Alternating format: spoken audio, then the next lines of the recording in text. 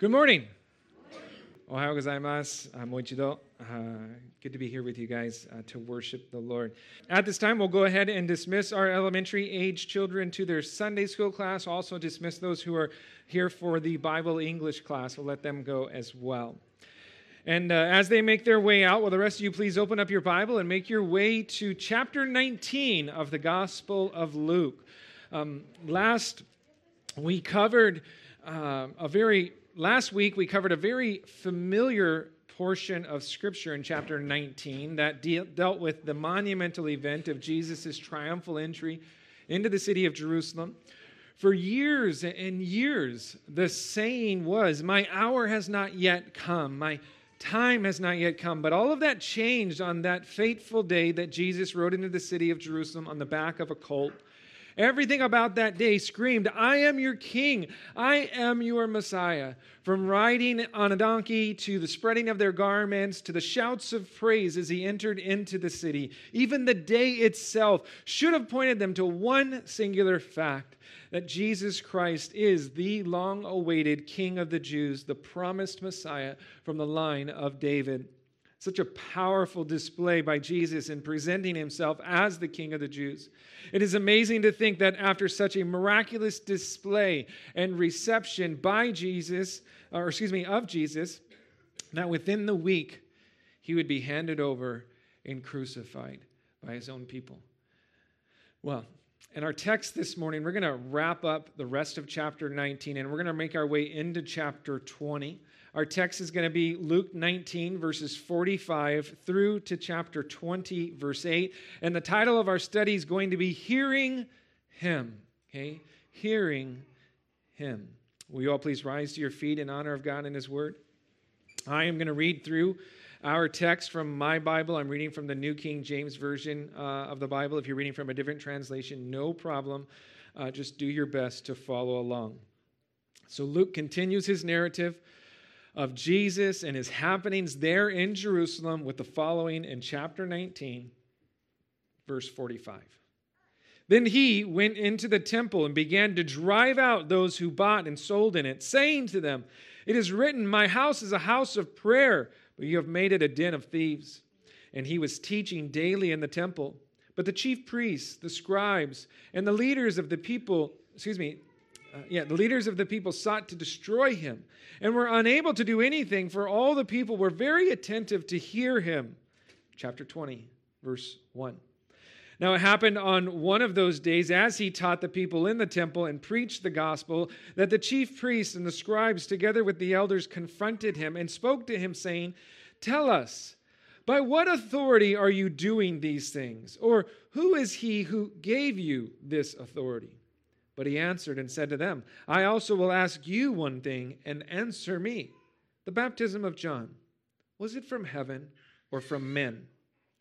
And they reasoned among themselves, saying, "If we say from heaven, he will say, 'Why then did you not believe him?' But if we say from men, all the people will stone us, for they are persuaded that John was a prophet." And so they answered that they did not know where it was from. And Jesus said to them, "Neither will I tell you by what authority I do these things." That's the word of the Lord for us today. Let's pray and ask God to lead us through it. Father, we thank you for this morning, the opportunity that we have to gather here and to worship you, Lord. To worship you not only through the songs that we sing, but now, Lord, to worship you through the study of your word. And Lord, I pray that as we have opened up our Bibles, Lord, that in like manner our hearts and our minds would be open to all that your Spirit desires to speak to us today. Give us ears to hear, we pray. Give us hearts that are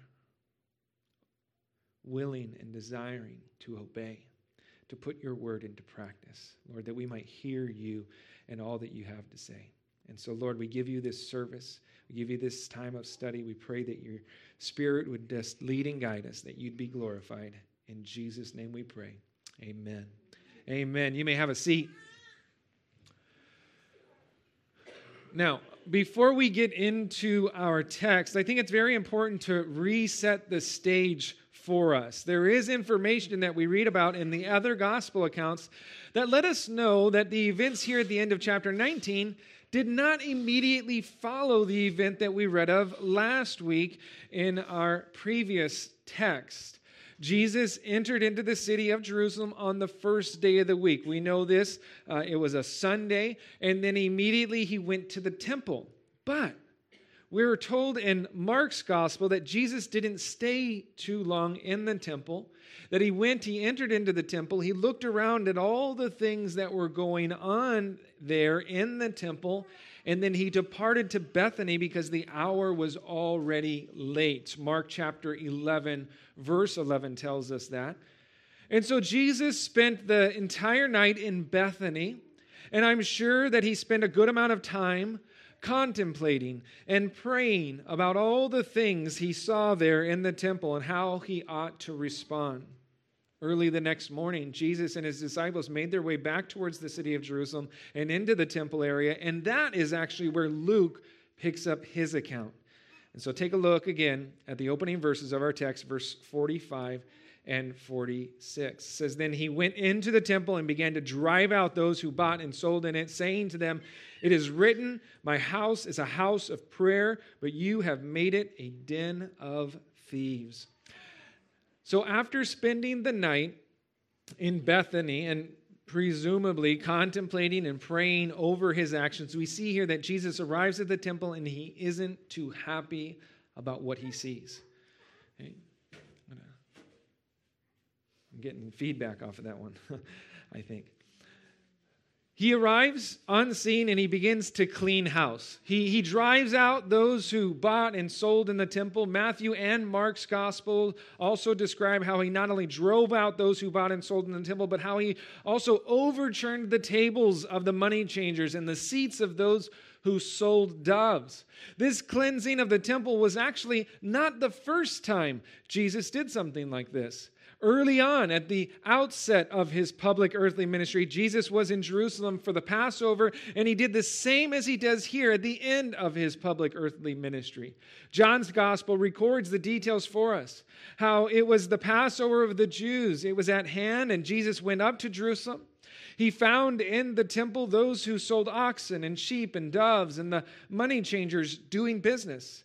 And when he had made a whip of cords, he drove them all out of the temple with the sheep and the oxen and poured out the changers' money and overturned the tables. And he said to those who sold doves, "Take these things away. Do not make my Father's house a house of merchandise." John chapter 2, verses 13 through 16. And as the disciples witnessed Jesus driving out people and animals alike, flipping over tables and tossing money all over the place, I imagine with their jaws down to the floor, like, what in the world is going on here? Verse 17 tells us that they were reminded of the psalm that declares, "Zeal for your house has eaten me up." Jesus had zeal for his Father's house. The word zeal, it means to have fervor of spirit, or a fierceness of indignation. Jesus was immensely passionate about his Father's house and what should and shouldn't be happening there. And what he saw, it ate him up. Okay? John chapter 2, Jesus accused the people of turning his Father's house into a house of merchandise. The word he used in the Greek is the word emporion. It's where we get the English word emporium.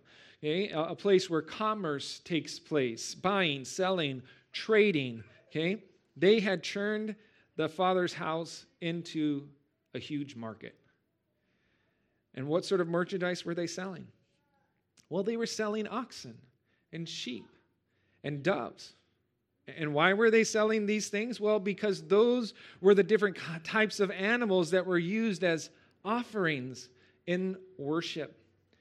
Now, some of you may be thinking, oh, wait a second, what's so bad with doing that, right? These people were providing worshipers with a service, making available to them the animals that were needed for them to worship the Lord. Even the money changers were there to offer a service for those that had traveled from afar and didn't have the proper temple currency that was expected in their giving. Some Bible commentators suggest that Jesus was upset merely because these merchants were ripping off the people. charging outrageous inflated prices for the sacrificial animals, and that the money changers were likewise taking advantage of the people using a similarly inflated exchange rate.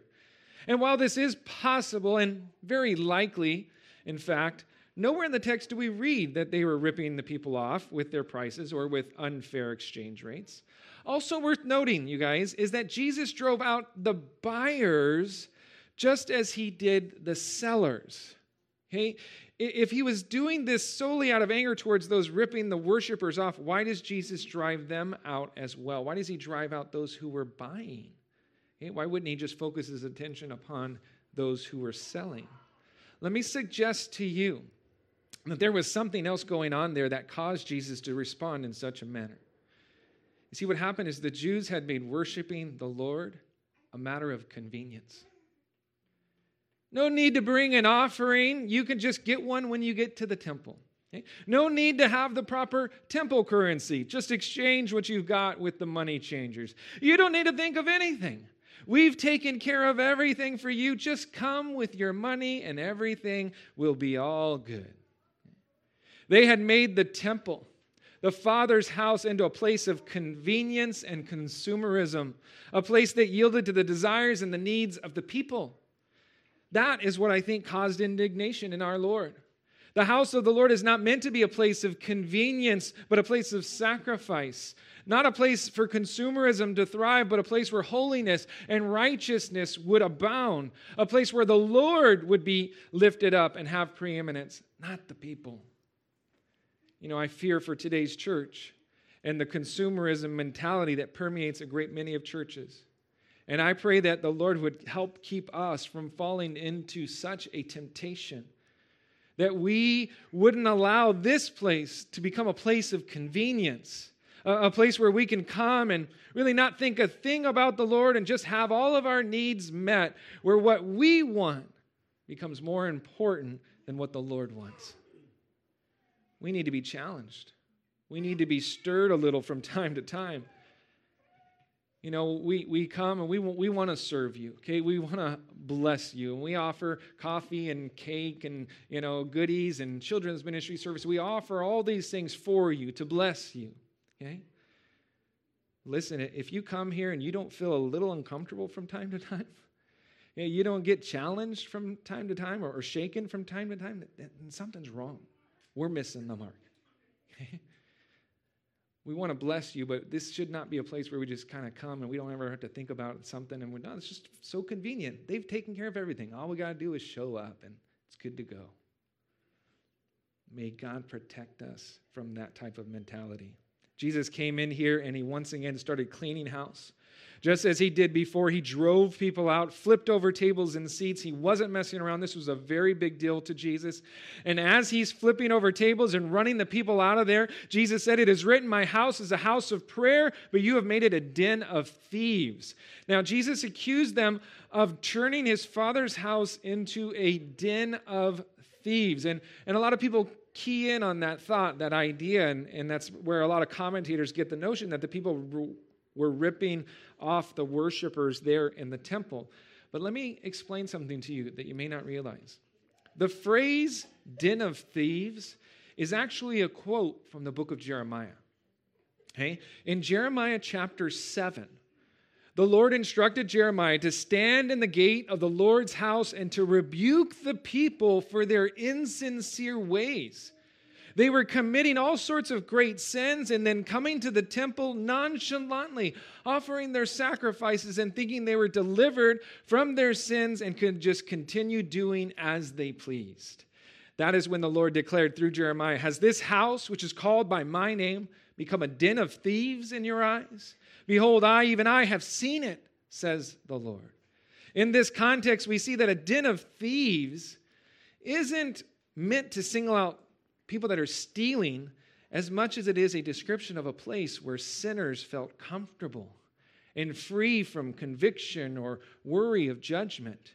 A place where they thought they could get away with things. I believe Jesus is making the same connection. Sinners were coming to the temple in comfort and free from conviction, thinking that they were good as long as they went through the motions. This act of cleansing the temple was an act of judgment upon the nation of Israel. Jesus is judging the nation of Israel for their inward corruption. Okay? They had corrupted the temple and what it represented. They changed it from a place that was supposed to be a place of prayer for all the nations into a den of thieves, a place of insincerity. The people were coming to the temple, but inwardly their hearts were detached. Their hearts weren't in it. They were simply going through the motions, doing what was necessary on the Sabbath so they can go and live in sin the rest of the week. And Jesus was seeking after sincere hearts that were yielded to him and his word.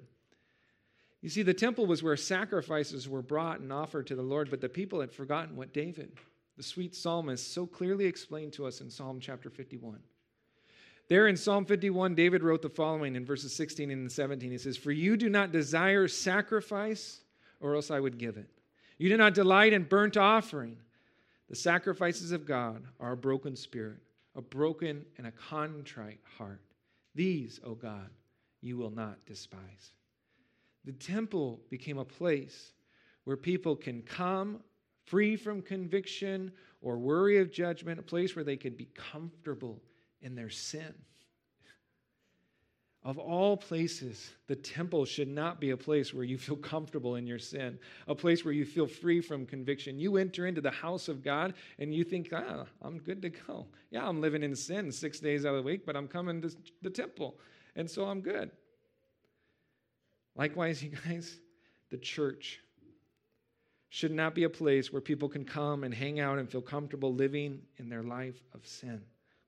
The people of Jeremiah's days were doing all sorts of evil things throughout the week and then coming to the temple, going through the motions, thinking that going through the motions was sufficient and that it removed any guilt for the things that they had done throughout the whole entire week.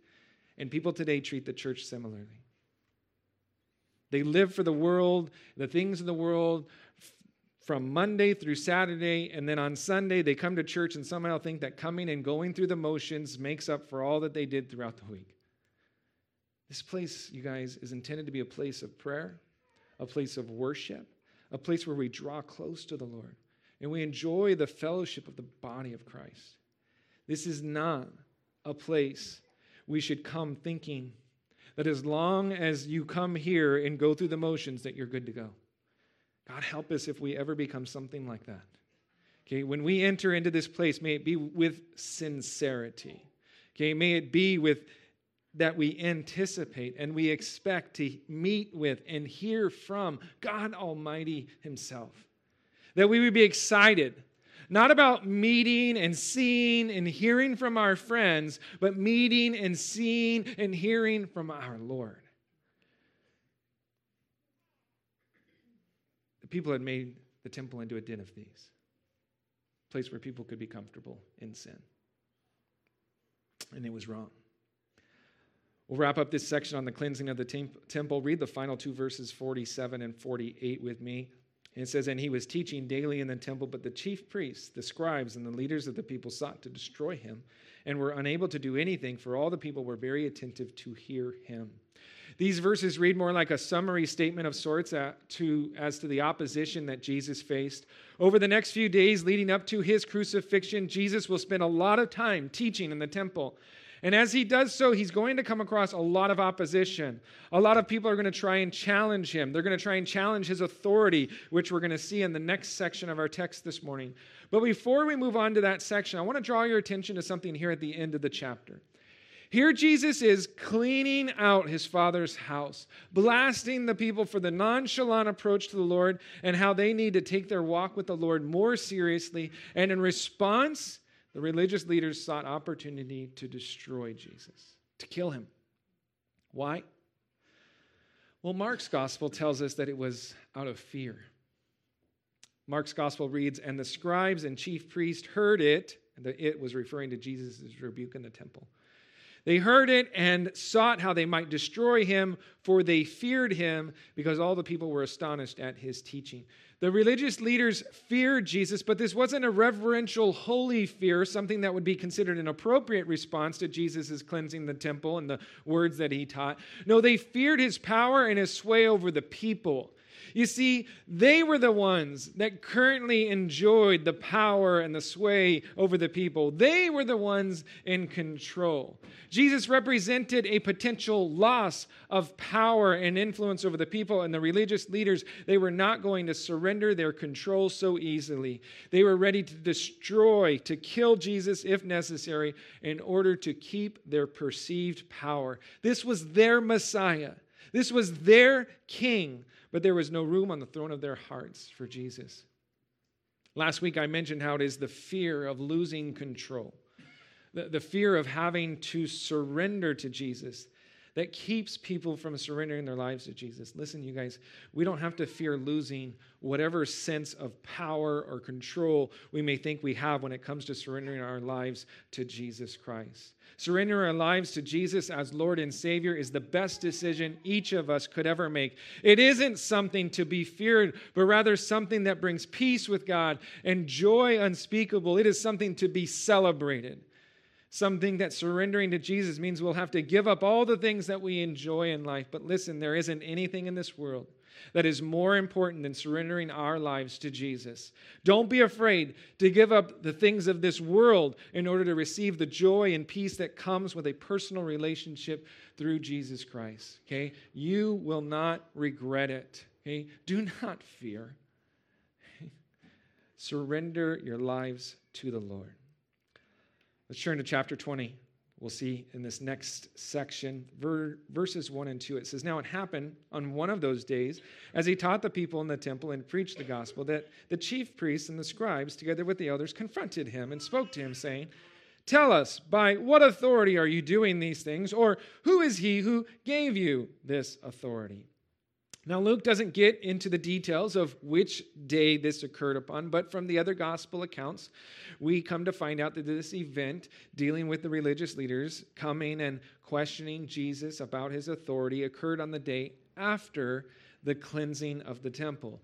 And so this would be Tuesday, just a few days away from when Jesus would go to the cross for the sins of all humanity. And so here it is, Tuesday, seemingly early in the day, and we see that Jesus and his disciples find themselves once again in the temple. Now, the day prior, when Jesus went to the temple, he was driving people out, flipping over tables, and causing quite the scene. This time when he arrives, the religious authorities are there waiting for him. Before Jesus can become confrontational again, driving people out, flipping over tables, the religious leaders come and they confront Jesus. Now, it is very important to note who these people are. In our text, it says that it was the chief priests, the scribes, and the elders that came to him. This group of people represent the members of the Jewish council known as the Sanhedrin. Okay, the Sanhedrin was the high court of the Jews during that day. It was presided over by the high priest, and it consisted of 70 other members. Its membership consisted of the same people that are listed for us in our text here, the chief priests, the scribes, and the elders. And so whenever you see these individuals listed out together, it's usually talking about the Sanhedrin. And the Sanhedrin, they were granted limited authority over certain religious, civil, and even some criminal matters by the Romans during this time. And part of their authority resided over the happenings there at the temple. And so we can understand their presence here in coming to Jesus, questioning him in light of the events that transpired the day before with Jesus cleansing the temple. That was part of their jurisdiction, part of their responsibility. And they came to Jesus and they questioned him about his authority. And they basically had two questions for him. Number one, by what authority are you doing these things? And number two, who gave you the authority to do these things? Now, we aren't specifically told what these things are, okay, but I think it's safe to assume that they encompass, all the events that have transpired over the last couple of days. Jesus entering into the city on the back of a donkey to the praises of the people, shouting, "Hosanna, blessed is he who comes in the name of the Lord." His entering into the temple and driving people out, flipping the money changers' tables over, not permitting people to pass through the temple while carrying their goods. And of course, his teaching and the authority in which he spoke was something that all the people marveled at. Okay? Again, though not specifically stated, I think it's safe to assume that this is what the religious leaders are talking about when they say these things. It encompasses all that's been transpiring the last couple of days. They basically want to know what gave Jesus the right to do what he did and who gave him that right. And though they have the right to probe in this manner as members of the Sanhedrin, we also know that they were not truly seeking out the truth here, but rather they were trying to get Jesus to say something that they could use against him. You see, the members of the Sanhedrin have been plotting for quite some time, looking for opportunities to discredit Jesus and, worse yet, to destroy him. Now, they think they have Jesus in a bind here with this question.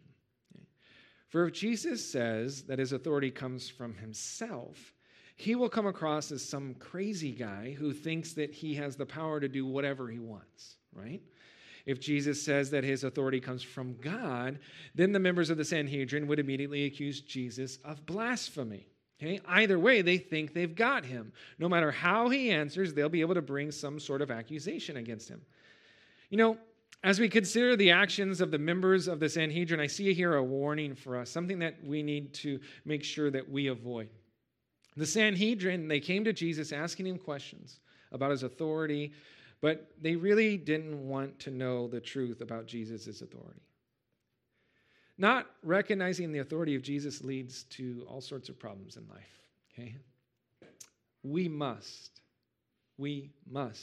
acknowledge and submit to the authority of Jesus Christ. Jesus told his disciples before commissioning them to go out into the world and spread his gospel message that all authority has been given to me in heaven and on earth. Jesus has authority over everything. Ultimately, every single person that walks this earth or has walked this earth will one day bow the knee and confess that Jesus Christ is Lord.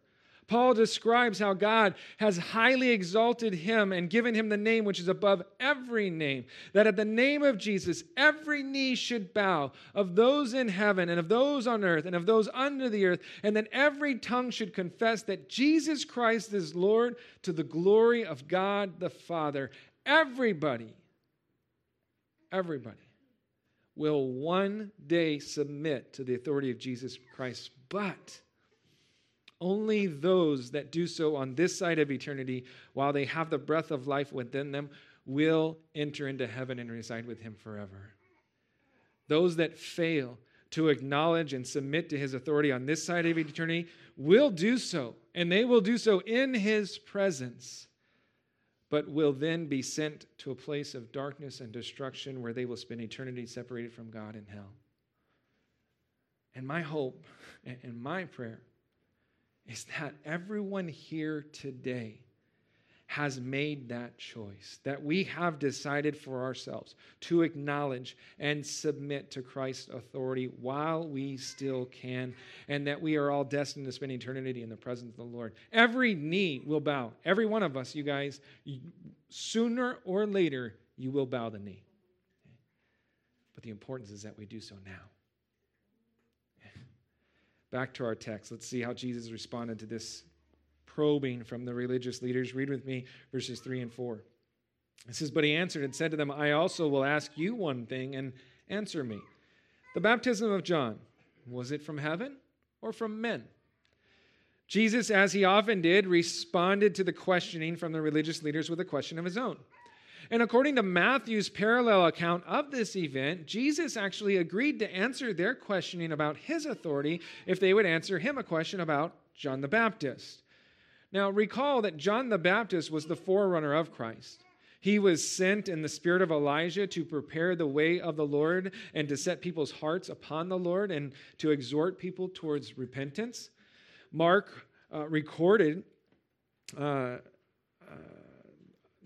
details about John the Baptist's ministry. It was an incredibly effective ministry prior to Jesus entering into the public eye and beginning his own ministry.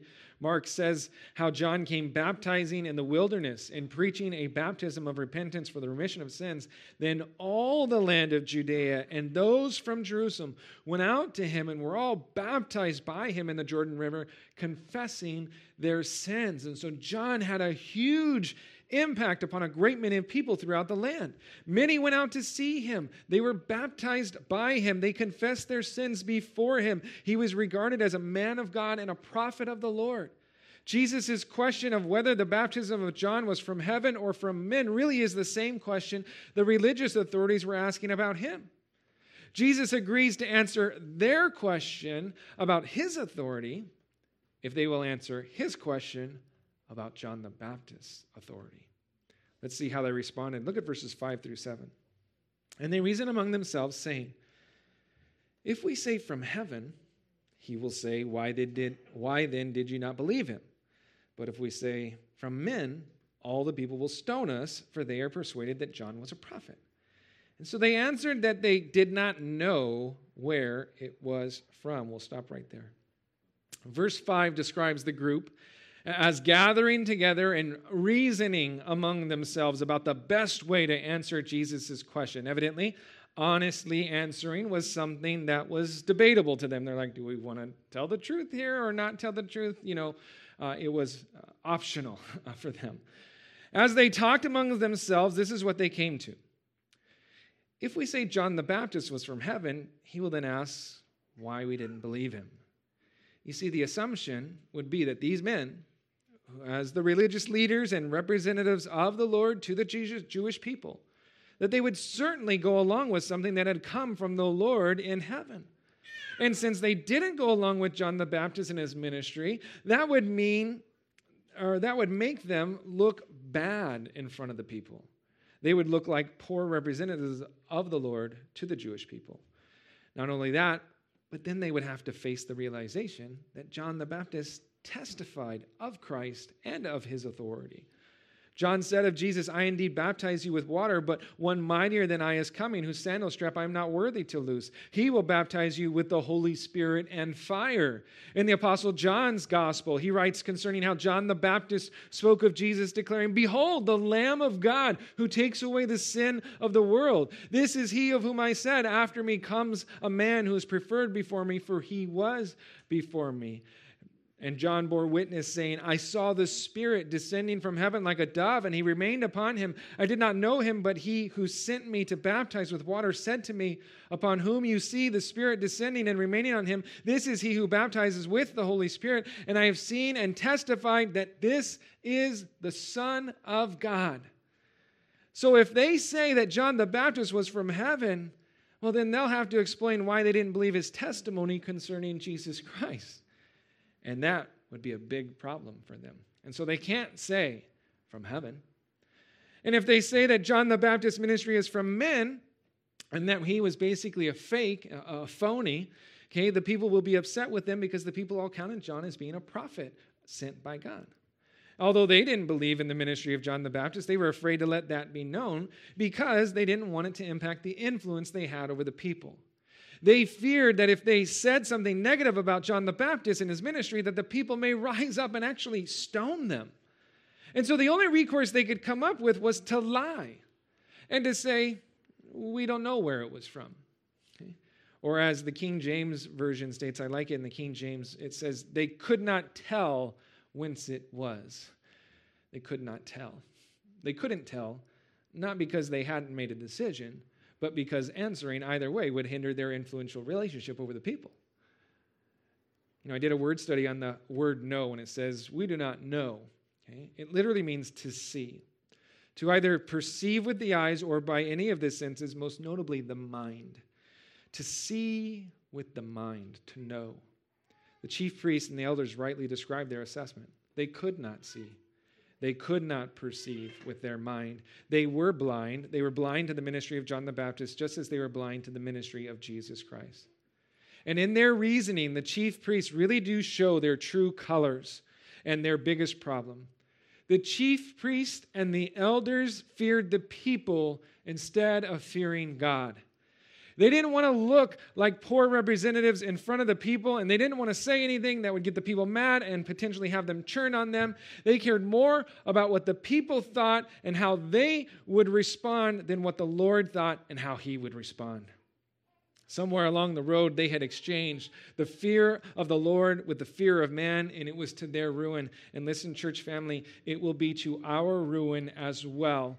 If we exchange the fear of the Lord for the fear of man, it will ruin us just as it ruined them. Proverbs chapter 29, verse 25 states, the fear of man brings a snare, but whoever trusts in the Lord shall be safe. If we make our life our priority about just pleasing people, we will be miserable, okay? It is an impossible task. Instead of thinking what would please the people, we need to ask ourselves, what would please the Lord? We need to fear the Lord, not man. The psalmist declares, "Oh, fear the Lord, you his saints. There is no want or lack to those who fear him." Psalm 34, verse 9. We need to fear the Lord, not man. To fear the Lord, it simply means that we have a healthy respect and adoration and awe of his majesty and his might, but it also means that we understand his holiness and his righteous judgments. Practically speaking, it means that we make our goal to please God. It means that we are more concerned with what God thinks is right and what we should do than we are with what other people think. It means that we know that in the end we will answer to God, and we have a great confidence that our identity and worth is found in him and not in what others think of us. I hope that we would all have a healthy fear of the Lord in our lives. Let's look at our last verse. We'll wrap this all up. Take a look at verse 8, Jesus' response to the religious leaders. Verse 8, it says, "And Jesus said to them, 'Neither will I tell you by what authority I do these things.'" By not answering, these religious leaders showed that they really had rejected John and Jesus as God's messengers. And this, of course, was not something new for the leaders of the nation of Israel. Throughout most of their history, most leaders of Israel repeatedly rejected God's messengers. That's the story we read throughout all the Old Testament. The prophets of the Lord were sent out, and the people rejected them. And since the chief priests and the elders would not answer his question, he did not answer theirs. I find a certain spiritual principle here that I think is worth noting.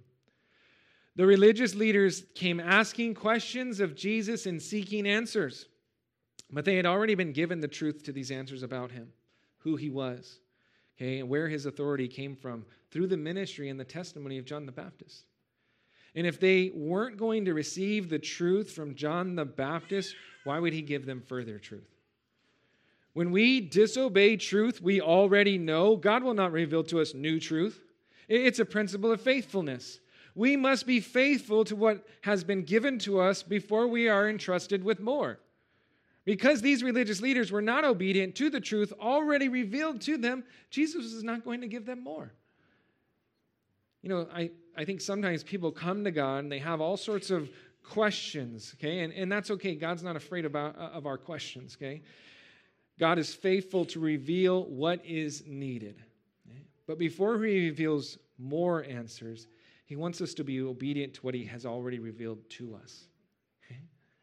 Some people, they have all these questions. What about this? What about this? What about this? Well, here's the simplicity of the gospel. What have you done with that?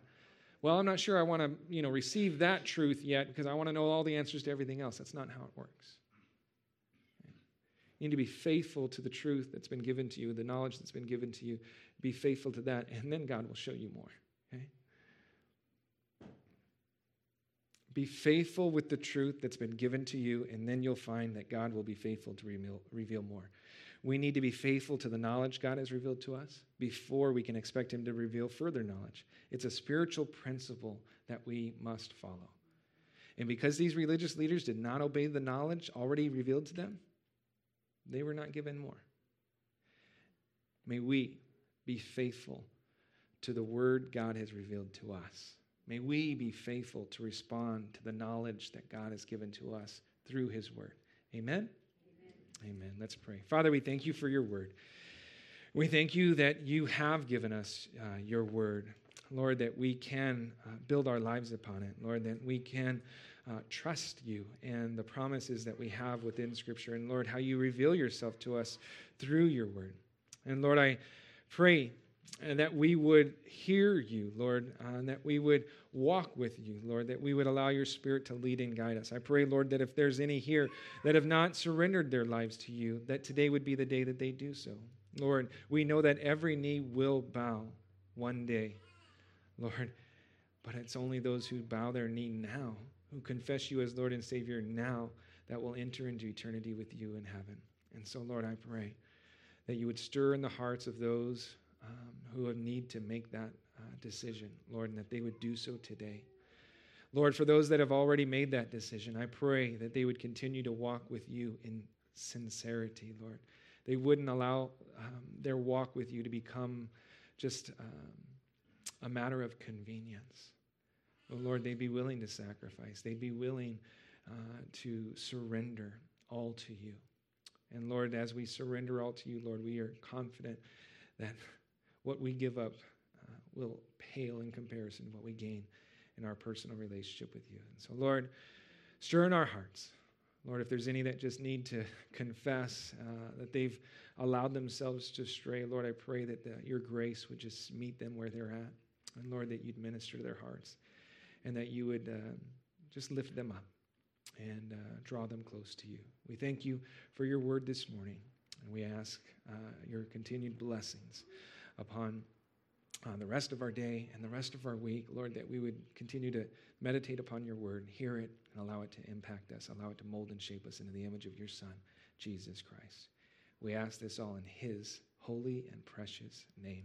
Amen.